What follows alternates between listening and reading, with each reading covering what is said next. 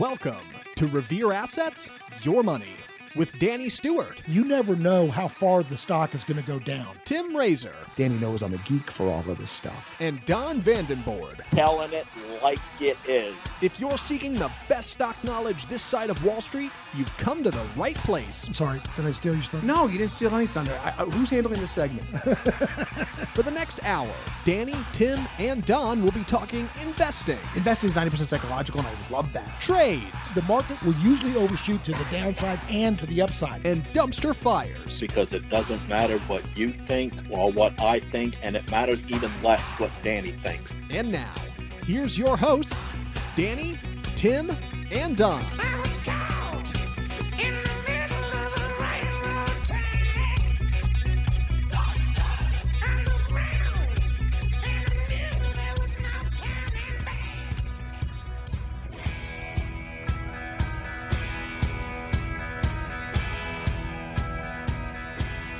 The market is a voting machine in the short term and a weighing machine in the long term. Who said that? Does anybody know who said that? Don, do you know who said that? Not off the top of my head, but it's All right. That's it. I'll agree with you. That is Benjamin Graham. Benjamin Graham was the famous, he wrote a book on fundamentals and valuation that Warren Buffett loved. Ben Graham was actually Warren Buffett's college professor, and he's known as being one of the icons for fundamental analysis and cash flow and dividends and what's a company worth and intrinsic value and all that stuff. Did you know that he was a market timer? There's a chapter in his book that everybody completely ignores about. Don stealing my thunder. Market timer. Now, I market didn't know that. Ben the market. You don't ever hear about that. No. You never. No, you hear don't. because that's contra to what they said. Now that leads me to my next topic: technical versus the fundamentals. Which is right? It's a great article. It's posted on our thing. And Ben, we're going to discuss more of that. And I'm going to see if you roll over in your grave or you like it. You like what we're saying. Yeah, you're either into it or Okay, you're not. and beware of the Social Security lump sum. Folks, do not call the Social Security Department for advice. You need to get your advice and know what you're going to do before you reach out to them, because oftentimes they are mistaken for what would be your best and highest benefit. In fact, I guess I've never seen too many errors that benefited the taxpayer or the person getting the benefits. Whenever errors are made, it's always favors the Social Security Administration. Maybe I'm jaded, but if you're making honest mistakes, it seems like it'd be kind of 50-50 or 45-55. It'd be kind of around the middle. Sometimes you're wrong, sometimes you're right, benefiting either one. Yeah. Nope, always benefits. They're gonna figure out how to pay you less if they can. And then Monte Carlo simulation, should it be banned from retirement income scenarios? That's another interesting thing. And are you accredited? Are you accredited investor? And will you still be? The regulators are talking about maybe rejiggering the accredited investor bar and raising the bar a little bit so that they can capture. See, if you're an accredited investor, they feel like you're a millionaire. You can hire your own CPAs and advisors. And if you get ripped off or get bad investment advice, it's your own fault. They want to kind of protect the person that doesn't have a lot of money, the smaller guy. Sure. And so, but they're moving that up a little bit. The accredited investor used to be $1 million net worth exclusive of your home and car and your autos, so it's all your investable assets, all your stuff. Or if you make $200,000 a year this year and for the last 2 years prior, or if you're $300,000 if you're filing jointly with your significant other.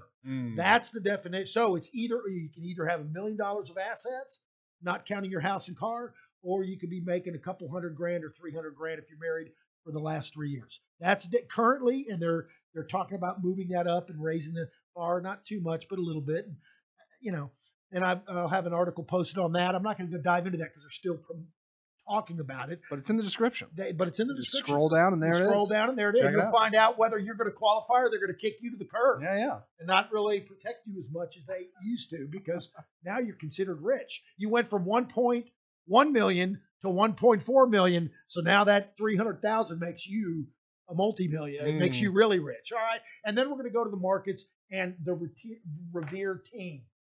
But first, I do have some good news. All right. Charles Schwab, where we custody assets, one of the places, Yeah. is actually changing their FDIC, the FDIC $250,000 insurance, and they're going to make it so that, like an individual, they can actually send it to a couple different money markets, different banks, so that you'll be counted twice. So you're going to get double the coverage. You get 250 twice with a clever way that they're doing it and segregating and splitting up your money market account so that you'd have that 250 twice. And that actually saves you from having to open up an account at Fidelity and Schwab so that then you get the 250 twice.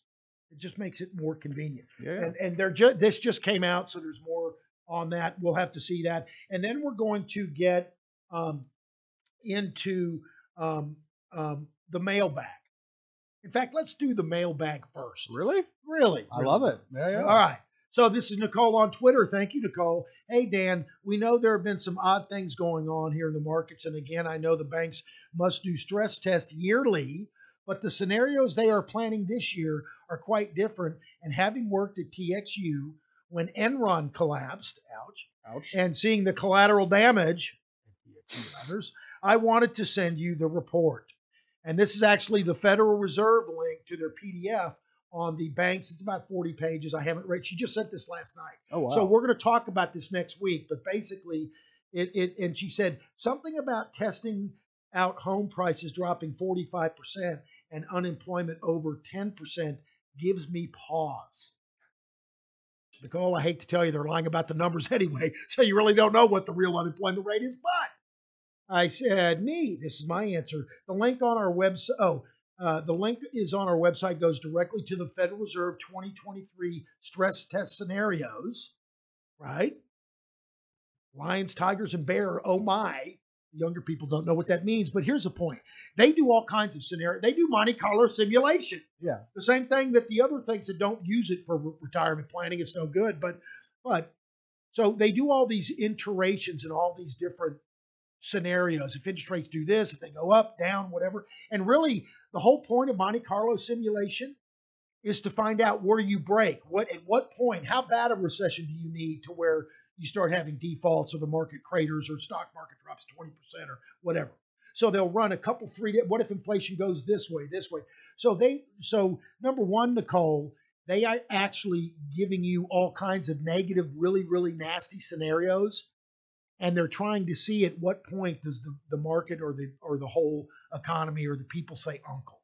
That's really, so it's not that they're trying to figure out what would happen if home prices did drop 45%.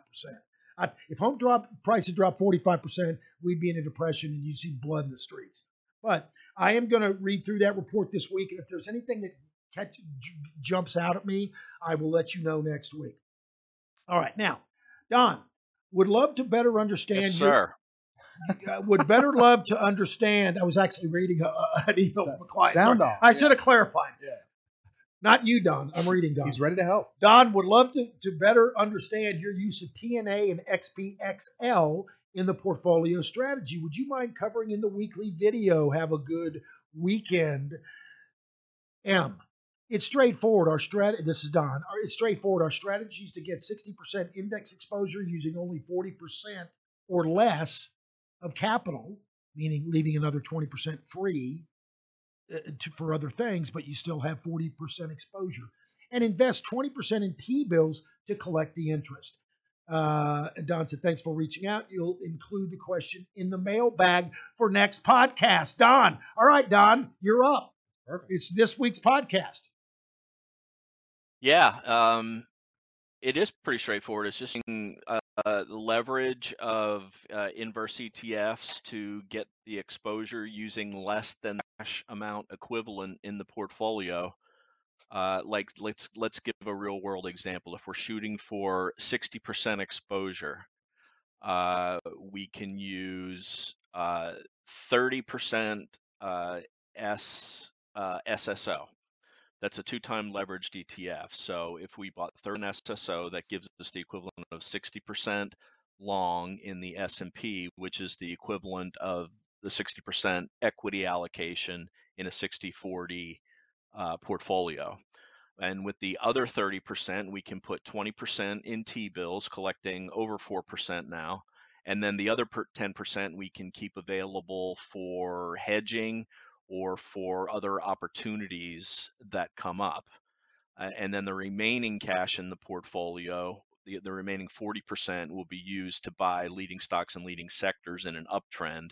And that's the basis for outperforming the market. Is when the market is healthy, we can use that strategy to juice the return. So basically with 60% in the S&P, you get your 60/40 return.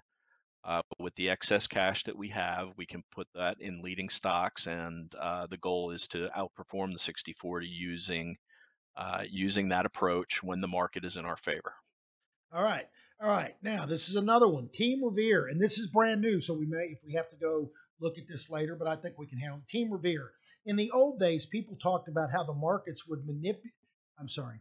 Let me start over. In the old days, people talked about how the market makers would manipulate the markets from overbought, oversold in order to profit from waves in the trend. In the computer era, is this still a consideration, or is it an outdated thought, Dr. M? So I can tell you my put. So what he's saying is, so the market makers are supposed to create an orderly market when there's liquidity, like when it really hits the fan and everybody wants to sell and there's no buyers. So it's just going down, down, down. They're supposed to step in as market makers and take the other side of the trade and be the buyer. Of course, they don't want to buy stuff that's going down either. So when it's really ugly, just when you need the market makers, it's kind of tough to get them on the phone. So they weren't really that valuable anyway. They were always in it for themselves, just so we can get that out of the way, right? Okay, now, so with Apple stock, or let's take the big board, New York Stock Exchange, on the General Electric or Pfizer, they will have normally 3 to 4 market makers. So one stock can be Goldman Sachs, Fidelity, and Merrill Lynch, and this other stock may have Morgan Stanley, Merrill Lynch, and Charles Schwab as their market makers. Yeah. And those guys are supposed to step in and help make a market. As it became more, and that was when the old floor traders, you actually had the pictures of the TV. Now, when you watch CNBC, those are a lot of those guys are just walking around acting. It's a photo op. Everything's computerized. Right. But so now it's caused spreads to become tighter. The bid ask has gotten a little more competitive. But now what you've really been replaced as is it's algorithmic trading and it's computerized trading. And a lot of these market makers are doing it just with bigger quantities and faster speeds. So it's not that they've gone away. They've just become more sophisticated and a little more sneaky. A little more sneaky. A little more sneaky. Don, do you have any thoughts on that? I think you summed it up pretty well there, Dan. Every time that there is a binary event, you just watch for the algos to take out the stops at the bottom, then they take out the stops at the top, and then we settle somewhere in between those two, and then watch for a break in either direction. But they absolutely, everybody's naked with their stops today with the software that's out there and the algos. They will hunt you down and they will take your stock. Yep. All right. So that was the mailbag, folks. If you got any questions or comments, you want a stock you want discussed, or a strategy, or you can just send us. You can go to Revere Asset. You can email me, Dan@revereasset.com. You can just go to our email and just go to up at the top right, revereasset.com, our website. Can't miss it. And there's a subscribe, but there's also a contact. You can just put a little message. It'll come right to me, and I will bring it up. Okay. Now, I want to talk about this Monte Carlo simulation very quickly because it's talking about why Monte Carlo simulation should be banned in retirement. It's kind of a long article. I posted it on our show notes, and it's kind of interesting, except it's got a little bit of an ulterior motive. It's really trying to hawk annuities at the back end and give, guaranteed income for life and make it fun. I'm just going to read a couple things very quickly. Given the high stakes income planning, it's tragic that significant segments of financial advisor community embraces income generation methodology, the systematic withdrawal plan, SWP, which can be truly inappropriate for a large number of clients. And it's talking about if you take out the 3% or the 4%, you'll never run out of money. So you save until retirement. Once you get to retirement, you do that 4% rule. You take out 4% of your nest egg every year, and you won't run out of money. Okay.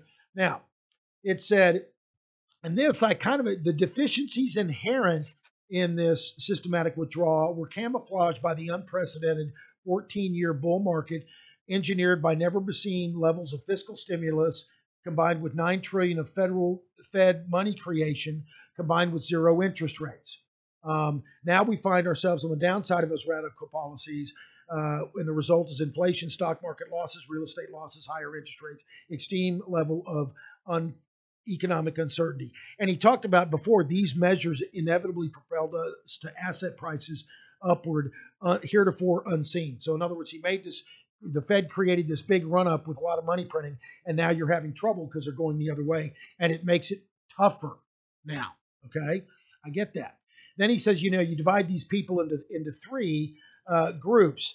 One is enough that has enough money. One are kind of borderline, underfunded, overfunded, constrained is what he's saying. If you're constrained, it means you've got enough money to retire, but you can't make any mistakes.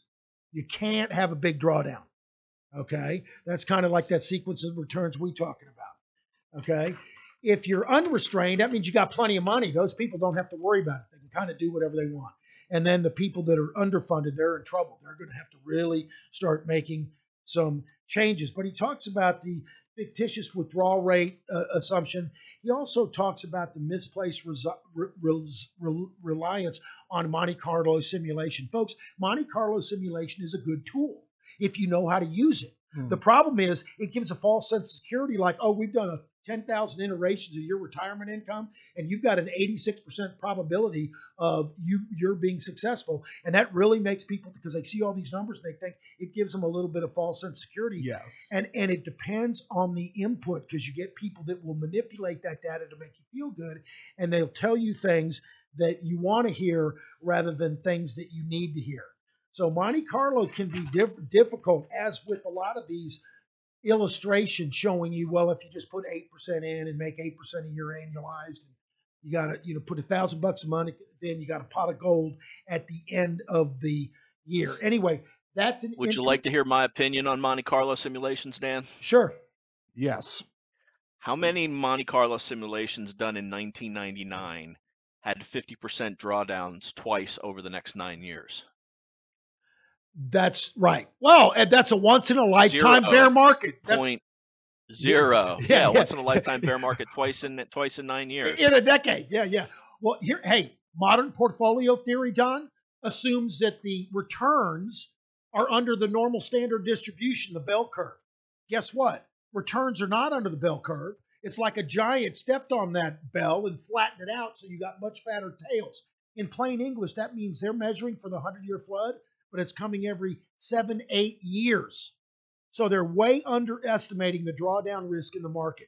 Why do I say 7 or 8 years? 1929, 37,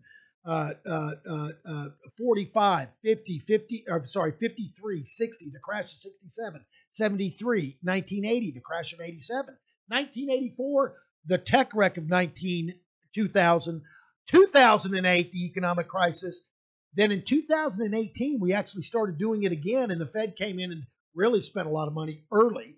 And then you had the COVID bear. So they're saying that these are once in a lifetime events that really happen twice a decade. So it's really hard to get that thing. Anyway, the whole point is that Monte Carlo, I'll give you a great story. So they asked me, my neighborhood asked me to go. They said, do you know anything about bonds? And I said, yeah, unfortunately, yes. And they said, because we're trying to understand these things, and the school district is trying to raise money, a bunch of money, so we can go spend the money they're at. This is when interest rates were down low. They wanted to buy a ton of money. And I said, well, what's it earmarked for? And they said, well, that's kind of loosey-goosey. They're just saying they're going to use it. And I said, well, they have to have bond covenants. They got to tell you what they're using it for. Yes. And we read the bond covenants, like, we're raising money for this, but we may spend it for this or that. It was just wide open. Anyway, there's three big companies, one is Southwest Securities, and I can't remember the other two, but there's three that all do these big municipal bonds to raise money for schools, Don.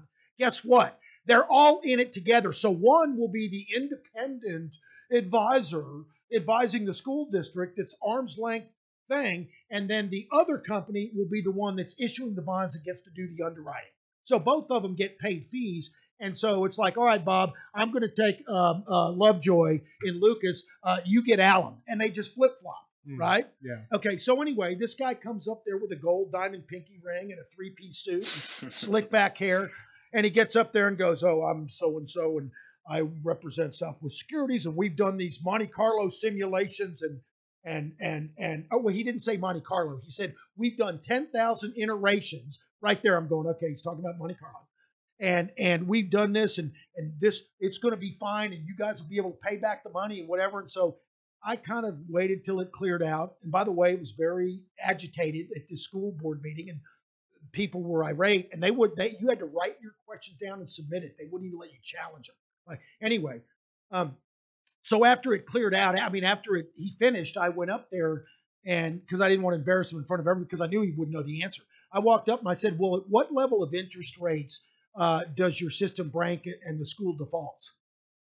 And at what inflation rate does it happen? And how much do real estate, because our real estate prices have gone through the roof. I said, at what point does a real estate decline cause you to have the school go negative? And he goes, well, that's a good question. I don't know. And I said, well, if you're doing Monte Carlo simulation, that's the whole point of the simulation, is find out. You don't want to just put in all rosy assumptions. The whole point is to find out what it breaks. And he looks at me and he goes, what do you do? I said, I'm a CFA with accounting background. And he looks at me and goes, oh, well, who do you work for? I said, I'm actually I do what you do, but I got my own company. What? And so I started, and he basically admitted to me that they hadn't done those. And that's the whole point of doing them. So folks, it's like a tool. If you give a drunk driver a car, that's a bad thing. If you give a person responsible taking their kid to school to a car, that's okay. Okay, so don't, just because they threw out the term Monte Carlo, that doesn't mean jack. You need to know what assumptions they are and where the breaking points and how they did the testing. All right, I'll get off my bully pulpit. Now, and that's kind of the same thing with that retirement testing. That's why you got to be careful. The main thing is control the downside. All right, last thing, and then we're going to get into the markets. We're going to go to the fundamental versus technical, who's right, Ben. Oh, yeah. But first, we're going to talk about beware the Social Security lump sum offers. Now, this is an article. It's very apropos. It's a client situation. They said so these three clients have been told by their advisor. They sat down with someone like me, and they said, you guys have enough. You need to wait till you're 70 and push out Social Security so that you get the maximum benefit. They've all been decided to do that, right? And so because you get an 8% bump every year that you wait once you hit full Social Security age, whether that's 65, 66, 66 and 3 months, whatever it is, once you hit your maximum Social Security, you actually will get an 8% bump every year you put off taking it. So these three guys called up the Social Security office about 4 or 5 months, 6 months before retirement to kind of do this, to kind of, get everything lined up. And the Social Security office all three times saying, hey, well, wait a minute, we can give you a lump sum of $24,000 a year if you do, or $24,000 lump sum one time if you just take it now and forego that extra bump that last year. So they're going to get about $450 or $400 less a month, but they get $24,000 up front. And so they go ahead and take that, and it's irrevocable. Once you set it in, you're done. And so they meet with their advisor a couple months later, and they said, why'd you do that? Well, $24,000 was a lot of money. I like that money. And they go, yeah, but if you're getting $400 a month, you recoup that quickly over 6, 7, so you got to look at the payback period. And so if this guy just lives 6 or 7 years, he's starting to give away thousands of dollars. And if he lives to 90, he's giving away a lot of money. So you've got to be careful. Folks, when my dad passed away in 2017 in November, and by the way, if you died November 30th, they act like you died September 29th, and they claw back your whole November Social Security. They take it back. Whether you die on November 1st or November 30th, it's like you died in September. You don't get November. So they take back your $3,500 they gave you, but they give you a little $250 burial thing to make it not sting so bad. Yeah. Anyway, But my mom, because my dad had paid in for all the time, and so she either gets her little small Social Security benefit or she gets his survivor benefit, which is much bigger. She called the Social Security office. They told her twice, "Oh, just wait till January 1st to the beginning of the year and then file. Just keep yours for November and December." So we use a Social Security lady that's all she does is Social Security. See if that's all she does. Call her up. She said, "Danny, that's wrong. Tell your mom, do this, do this, do this." I call up, ask them to do it. They tell my mom the same thing 2 different times. Finally, I called the lady up and said, Here, you do it with my mom. Just take care of it for her. My mom called me up and thanked me and said, it made me an extra $5,000 for those 2 months, 3 months. So how you do it is important when you file for Social Security. And here's the problem. Way, way more often than not, if you're not given the correct answer, the answer they give you benefits the Social Security office, not you as the Social Security recipient. And I've seen that over and over. And I'm not saying they're doing it evilly. Maybe they're just not trained that well. I don't know. All I'm saying is if you've got Social Security questions, you need to get a Social Security expert. I'm good enough to be dangerous, but I have a very, very good expert we use for Revere clients. Anyway, all right, enough said. Now, here's down to the nitty gritty, down to the markets. Technicals versus fundamentals, who is right? Okay. And this is a great article to read. It says basically, I previously discussed the inverse head and shoulder pattern suggested market bottom has formed. Now, this guy always gives the disclaimer that it can change, but he said the 50-day moving average is rapidly, he wrote this a couple days ago, so some of this is going to change. Notably, the 50-day moving average is rapidly closing on the cross above the declining 200-day simple moving average, known as a golden cross. That's a bullish setup. Then he also said the market has passed through some resistance levels and pushed. Now he has said it is a little bit extended, so we'll probably a pullback is healthy. But he said from a historical view, these technical measures have always preceded a continuation in a more bullish trend in the market. So he's saying this normally, what we're seeing now is bullish. He said if the bear market is canceled, we will know relatively soon. So he said it's still not quite confirmation yet, but we've got a lot of indicators showing this is getting better. Okay, to confirm whether a breakout is sustainable, thereby canceling the bear market, a pullback to the previous downtrend line and holds is crucial. Such a pullback would accomplish several things, from working off overbought conditions, turning previous resistance into support, reloading markets reloading market shorts to support a move higher. He's talking about a short squeeze.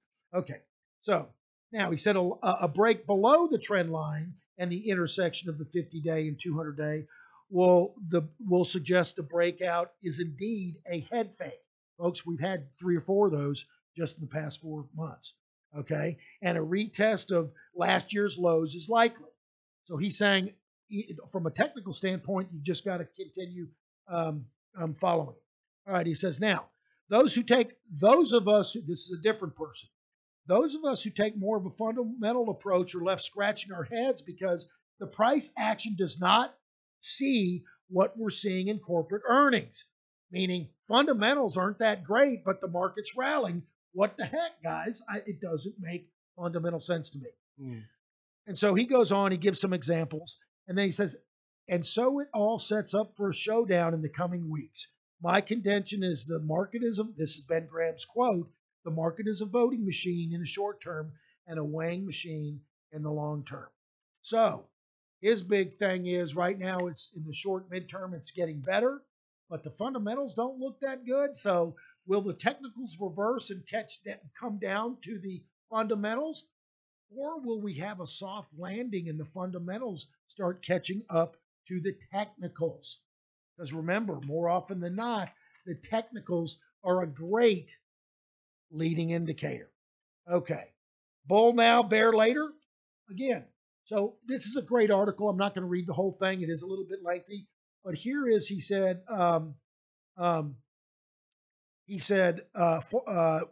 rules to follow. And these are actually good rules.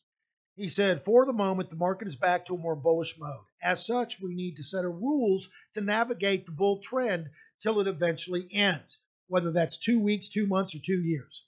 Okay, I added that. Cut losses short and cut losers short, meaning quickly, and let winners run. Okay.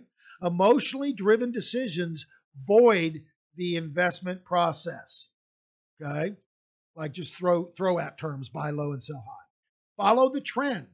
The long-term monthly trend determines 80% of portfolio performance, while rising tides lifts all boats. The opposite is also true, meaning that these market trends will also pull down the returns significantly.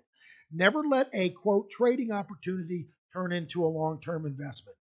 Refer to rule number 1, cut losers quick, and initial purchases and trades until your investment thesis is proved correct. Folks, here we actually buy something and it only turns into a long-term investment when we turn back and look and say, wow, that stock actually acted right for a long time, for long enough to qualify as long-term. Okay. And investment discipline does not work if it is not followed. Follow your rules. You'd be surprised at how many people don't.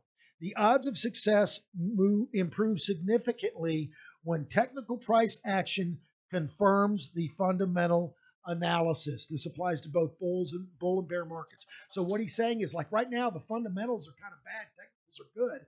That's a dichotomy. When one starts matching the other, catches up to the other, you have a little bit more confirmation of the move. It's stronger, let's put it that way, higher probability. All right. The odds of success, markets are either bullish or bearish. During a bull market, be only long or neutral. During a bear market, be only neutral or short. Okay, don't quite agree with that a little, but that's not a bad point. When markets are trading at or near extremes, do the opposite of the herd. That's kind of harder said than done, and that's known as contrarian. Okay, do more of what works and less of what doesn't. So you always want to look at dude. Yeah. Thank you so much for clarifying that. Yeah. Trades. Epiphany. Okay. Wow. Traditional rebalancing. Oh, Don's this is the one I don't agree with. Traditional rebalancing Just wrap this up. takes money from winners and adds to losers. Rebalancing Great idea. by reducing losers. Folks, sometimes you're picking the flowers to water the weeds. Don't rebalance on some arbitrary date just because, and don't average down on a stock. All right. Yes, the fundamentals will eventually matter, and they will matter much more than many currently think. However, for now, bulls remain in charge of the market. Again, this is a couple days old. Set aside the idea of either being bullish or bearish. The market is either acting bullish or bearish. Once you pick a side, you lose objectivity when it's occurring within the market. How long will the technical bull run last? I have no idea. That's the best honest answer he's got right there. Folks, there's a lot of good gold nuggets in here, but there's a couple landmines. Don't average down. Don't rebalance. All right.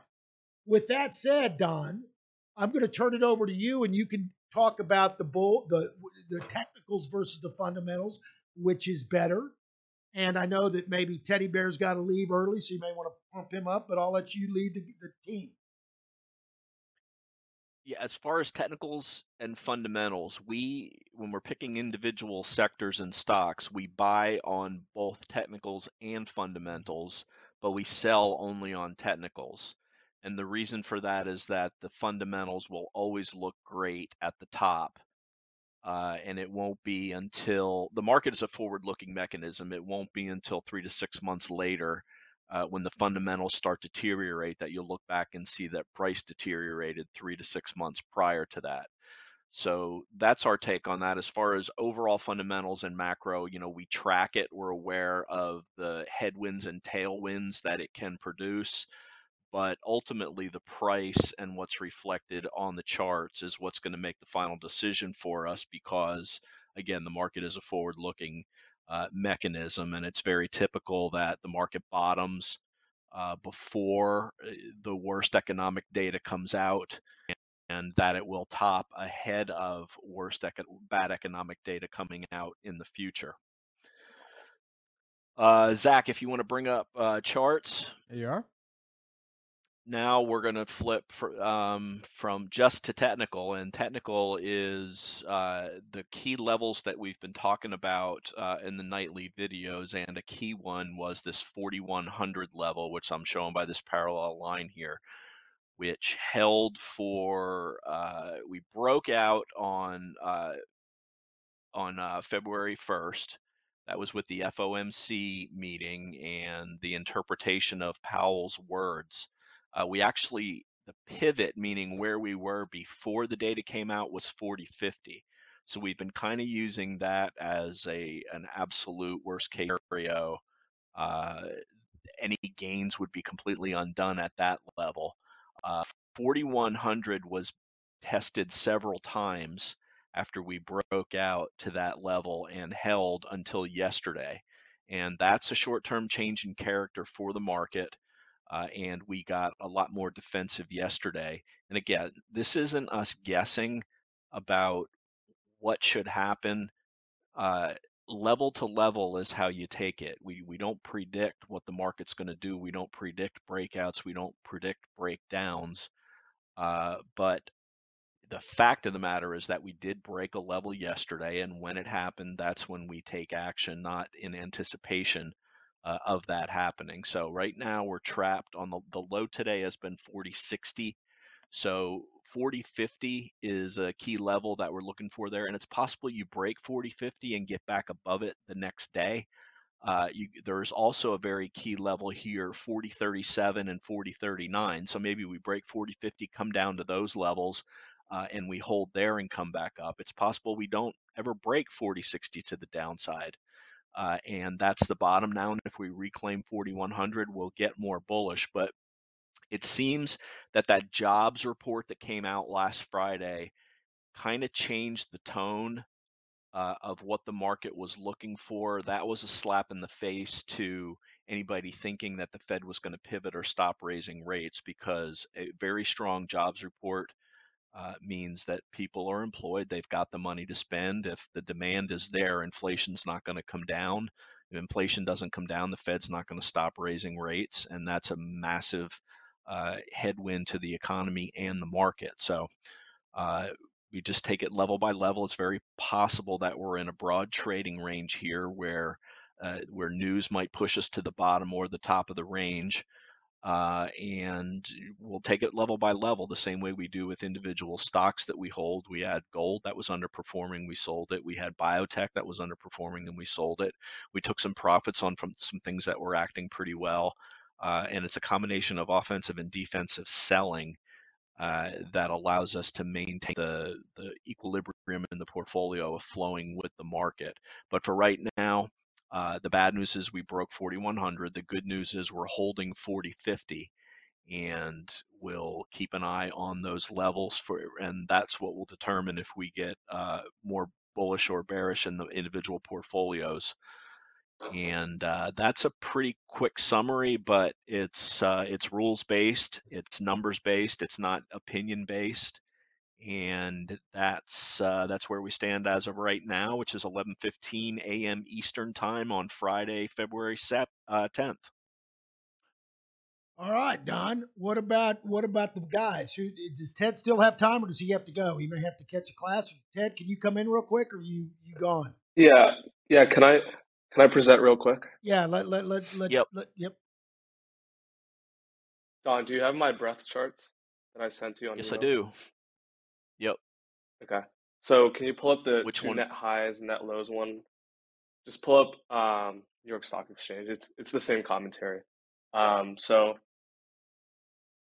in the most recent leg up, we saw pretty nice breadth. On the days we talked, we saw about 200 net highs on the New York Stock Exchange, which is a good sign. We get to see net lows, so that is another positive indication. And these charts are as of yesterday's close, for your information. Going on to the percent of stocks above the 200-day moving average on the S&P 500 and NASDAQ, completely healthy, nothing wrong. As the markets are pulling back, we're pulling back to prior resistance on this chart, as you can see on the S&P 500. This is also as of yesterday's close. And then on the NASDAQ, it's even healthier from this chart at least. We have yet to test the prior resistance around like that 60-ish, 55, 60% area. And then the final breadth chart I wanted to review is the NASI, which is the NASDAQ McClellan Summation Index. We had a super strong breadth thrust up, but now it's starting to hook down a little bit, which should just tell us to be a little bit careful, expect the pullback, and then evaluate how constructive the pullback is, and then monitor the leaders and relative strength. So that concludes my breadth section, and then I just wanted to quickly give you guys 5 charts to keep on your watch list, as they've been holding up extremely well and completely outperforming the markets. All 5 of these charts are in the conductor space. The relative strength lines are at highs or even new highs. The first one is ACLS. Oh, there we go. It's super extended from its pivot point, but it meets what David Ryan calls the ANTS indicator, which is 12 out of 15 days up, greater than 20% price move within 3 weeks, and also volume has just been rising significantly. So it meets that indicator, which signals heavy institutional accumulation. And also, we just had an big earnings beat on revenue and earnings. There's a surprise by 20%. They also guided for Q1 of 2023. And then, so the second name I wanted to share is also a semiconductor name, and it's ALGM. The same theme here. It's extended. What I would look for is potentially its first pullback to the 50-day moving average. That's a classic add-on spot if you've missed this initial pivot point, which most people probably did because you probably didn't want to risk into earnings with like an 8 to 10% implied move. It's also a big player in the EV space with its various sensors and manufacturers integrated circuits. They also had an earnings beat and surprise, and they recently had a new CEO come in like a few months ago. So there's definitely an N new in this name. The third name is AEHR. We've talked about this multiple times on the podcast. It's a thinner name, so it's definitely more volatile. It's a smaller cap, but for those people who want to take on more risk, this is another name to watch. And then the fourth name is Mobileye. They recently IPO'd, but it's like a spinoff from Intel. It's involved in the autonomous driving space, and it's just shown massive power after its IPO. It's one of the strongest IPOs during this bear market, has yet to undercut the IPO low, so it's in its IPO advance phase. They also had a big earnings and sales beat as well, and we'll see where this goes. It's currently extended, so not a current buy. And then the last one is LSCC. And I don't have too much to say about this name. It's also extended, a little bit extended, but not as much as the other ones, and has earnings in 3 days. So we'll have to see what comes out of that report. Its relative strength line is basically at new highs. And that concludes my portion of stocks. I think all 5 of these names are showing extreme strength, especially during this pullback, and they should be on your watch list. All right, Ted, thank you. Thank you. I'm gonna add on to Ted. Sent the team a list of we called it not Teddy Bear, Teddy Bull 12. Ted, those 5 were included in a list of 12 stocks that he gave us, the Teddy Bull 12. And I want to show the remaining 7 really quick. They're acting pretty well too, except for one. But Rambus here, also a semiconductor stock, acting great, CRDO. And the good thing about this list is that they're all taking a little bit of a breather right now. So if the market continues to correct and come and finds lows at a reasonable level, like preferably the 21-day moving average on the S&P and the NASDAQ where we've bounced today, these are prime stocks to find low risk entry points on.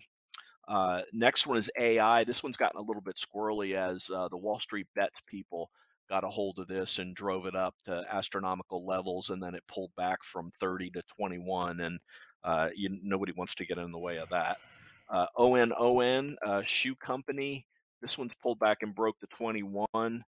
This is the only one of that list that has not held the 21. RVNC. This is the replacement for Botox, bouncing at the 21-day moving average today. ELF on a shelf, looking great, continuing to just trudge higher since its fantastic earnings report. TMDX, pulling back, breaking the 21 today in a nice consolidation. So that's two that have broken the 21, and Ted also wanted to add ON that we own in-house and is acting extremely well since its earnings report. So 13 strong names there, two of them breaking the 21 for the time being, but certainly have the fundamental leadership characteristics that we look for, and it's a good list to monitor going forward. Michael, you want to take it away from here? Sure. Can you guys hear me? Yes. Yeah. Okay. So this week I'll be as brief as I can.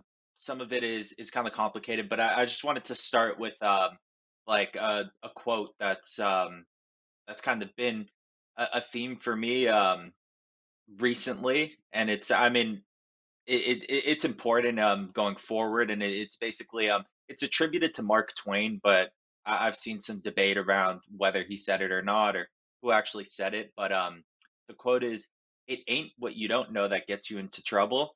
It's what you know for sure that just ain't so."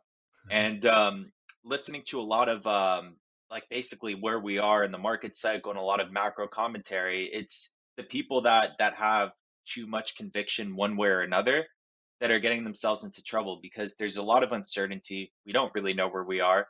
And all it takes is one bit of information that you got wrong, or one flaw in your thesis that can totally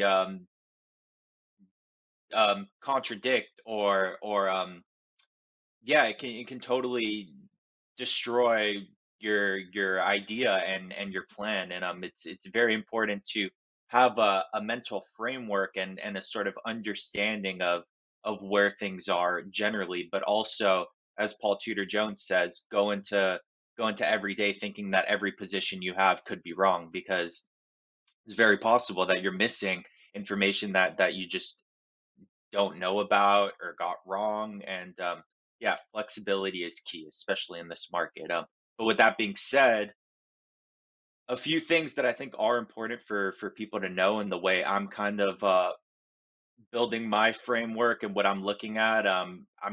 This could be wrong. Economists get things wrong all the time, but there are a few things that historically have been accurate and have a pretty good track record. But this could be the first time that they don't work, so that's why it's important to be flexible. But basically, the most important thing is yield curves, and we've been talking about these for a while, but all of the important yield inversions remain inverted. And if we don't get a recession, it would be the first time in history that these inversions have lasted for more than 3 months and haven't resulted in a recession. And the main ones that have 100% track record are the 2-year to 10-year, and that's been inverted now for 219 days. The 3-month to the 10-year, 107 days inverted, also 100% track record. And then what the Fed says they're looking at is the 3-month forward rate in 18 months. And the way you can calculate that, I won't get into the technicals, but basically you can use like 3-month forward SOFR rate, and that's 125 basis points inverted, and they say that's like the biggest predictor of recession. So perhaps that's what they've been looking at, and that's why Powell was a little more dovish in his presser, because that's screaming recession. Then you look at the leading index indicators and the leading economic indicators. Basically, every time a six-month decline has exceeded 4%, so negative 4%, it's resulted in recession. And we have that. We also have flat growth in consumer spending. We got weak retail sales in November and December. And then looking at the GDP report, basically GDP is composed of, you've got consumption, investment, government spending, exports, and imports. And investment was up by 0.27%, but all of that came from fixed investment was actually down, and inventories were up. And that's the worst combination for GDP because you've got basically a decrease in fixed investments and a rise in inventories is Inventory what has buildup. always preceded Yeah. a recession. Yeah, that's always preceded a recession. And of the 2.9% GDP print, 1.46% of that, so 50% of the increase in GDP came from a rise in inventories. So if you've got weak consumer spending, weak retail sales, if you look at consumer credit, like they're pretty maxed out. Interest payments are taking up a lot of any amount of spending they have. So it's just the recipe for recession is there. Whether it happens or not, who knows? And that's why you need to stay flexible. But it is important to kind of take that into consideration, and that's why there's so much volatility and uncertainty in the market because people are trying to figure out what's going to happen, and no one really knows. All right. Well, So that's my 2 cents. Thank you, Michael. I will say, technically, we had two quarters of negative GDP growth. So, from the classical definition, we were already in a recession, but they decided to change the definition, and so we're not in a recession now. So, I would say that those yield curves are still 100%. All right, Don, you want to bring Connor on now? Yes, sir. Connor, what do you got for us this week? All right, so I got 5 new names from my sector that I'm going to present today. So the first one is WYNN. If you could pull up a chart, Don. Win, baby. That's right. Snake eyes. So this one, they had a positive earnings reaction. They beat on EPS, sales, and revenue, and it had a positive reaction. So that's what you want to see. A lot of these names in the gaming leisure sector have been doing really well. I think it was a case of all the headwinds, bad news was priced in already. The CEO, they said recent actions by both Macau and mainland authorities to reopen the market gives them great confidence that the difficulties are behind them and the near-term future is super bright. So good to hear positive guidance from them. And I think this one, it's seen a great move off the lows and a lot of this bad news, China issues, COVID lockdown has already been priced in and it's trading well above the 200-day and it's been riding this AEMA higher. The next one is R&R. This is a name not many people talk about, and it's an insurance name. I was going through my sector and it popped up as it's just been chugging along and going into all-time highs. What they do is they do catastrophe and specialty insurance. And so, yeah, not a whole lot on the company, but from a technical standpoint, it broke out of that base over 187 and it's been moving higher ever since and looks really good.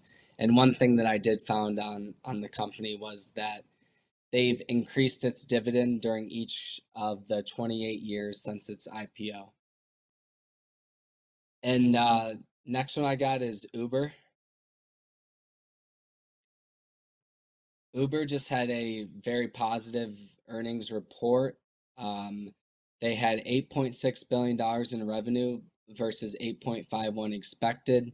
It broke out of this $34, $33 resistance, but now it's pulling back today, sitting right on the 8. So that's going to be important to see if it can hold. But they're seeing a lot of demand as people are getting out more, and despite high inflation and a weakening economy, they said their revenues and earnings didn't affect it at all. So that's a positive. And another tailwind I think Uber has is Lyft just dropped 35% today off earnings, which is a competitor. So totally different reactions from Uber versus Lyft as Uber had a positive reaction and Lyft is getting killed after their earnings. Next one is IBKR. This is the #1 ranked name in its industry group. They have a 99 composite, 96 EPS rating, and 93 relative strength rating. The stock broke out and it continues to hold, so going to keep monitoring that. But they posted a higher than expected fourth quarter revenue and profit. Their earnings per share came in at 1.31 compared to only 67 cents a year ago. Their revenue also increased to $976 million, up from $603 million for the same period in 2022. So really positive results and good price action, continuing to monitor that one. And then the next one is GEO. I've talked about this one before when it had that gap up a couple podcasts ago, when it had that gap up and I was talking about the consolidation. And just yesterday, it was an ugly day in the market, but GEO was up 7% on 180% above average volume. And now today, we see it's forming a inside day. So that's what you want to see in a tough market. Breakouts are just getting squatted back. So now it's forming an inside day, but it's coming out of this consolidation really nicely. And they just recently, they signed a contract with Victoria's Department of Justice and Community Safety for the provision of primary health services across 13 public prisons in the state. So some positive news there, and price action's looking good. So continue to watch this one. And yeah, those are 5 names in my sector that were showing some relative strength and look good. All right, Connor. The applause meter. I need to start using that. I need to start using that more. And then I got one for Don. Perfect. All right, folks. So listen, do you have anything else before I wrap it up, Don? No, good stuff this week, guys. Nice job. All right, folks, listen, if you like what you heard, please tell a friend, tell a neighbor. Just send them to revereasset.com. Up in the right-hand corner, there's a subscribe button. They can just put their name and email address in, and we won't spam them or reach out to them in any way. It's up to them to reach out to us and tell us they'd like a complimentary portfolio review. They have a topic on the show, or they just want to follow us. If you put your name in that subscribe button, this podcast will automatically go in their inbox on Saturday morning whenever we send the e-blast out, and then our daily tomorrow's insight video, which kind of gives you the probabilities of what's setting up for the market, what the market's looking like. We do those every night. The market is open for about 10 minutes. In fact, if they're not out by 8 o'clock at night, I get these stock nerd groupies calling me and saying, or text me saying, "Hey, where's my fix, man? Don hadn't sent it out yet. You need to get them." Anyway, so I got to crack the whip. But anyway, and then next to that, there's a contact button. And if you want to send me a message, like a specific message, the subscribe button is just to sign up. Now, we also have a YouTube channel. If you just go to YouTube and just search for Revere Asset, just Revere Asset, that's it, nothing else. And you can, and this podcast we're recording now will be going at maybe 1 on Friday afternoon, even before the market's closed. And when you post it, Zach. That's right. So if you really want, because otherwise you'll get this Saturday morning. But in any event, it doesn't matter how you consume our research, just so long as you do. And that would make us very happy. Anyway, you can also always reach out to any of us, Dan at revereasset.com, Don at revereasset.com, or Ted, Michael, or Connor at revereasset.com. And you can always call us old school at 855-REAL-WEALTH. Folks, have a happy weekend and stay safe, and we'll talk to you next week on Your Money. Because it's not how much you make in the market, it's how much of that you can keep.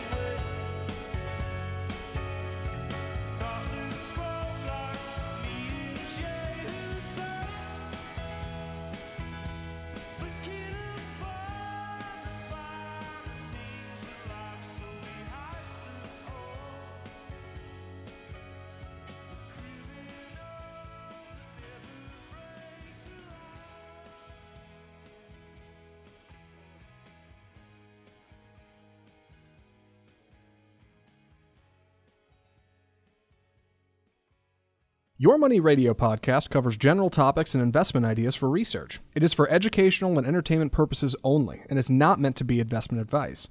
If you want or need investment advice, contact your own advisors or reach out to Revere Asset Management for individual investment advice. For more information, just go to revereasset.com.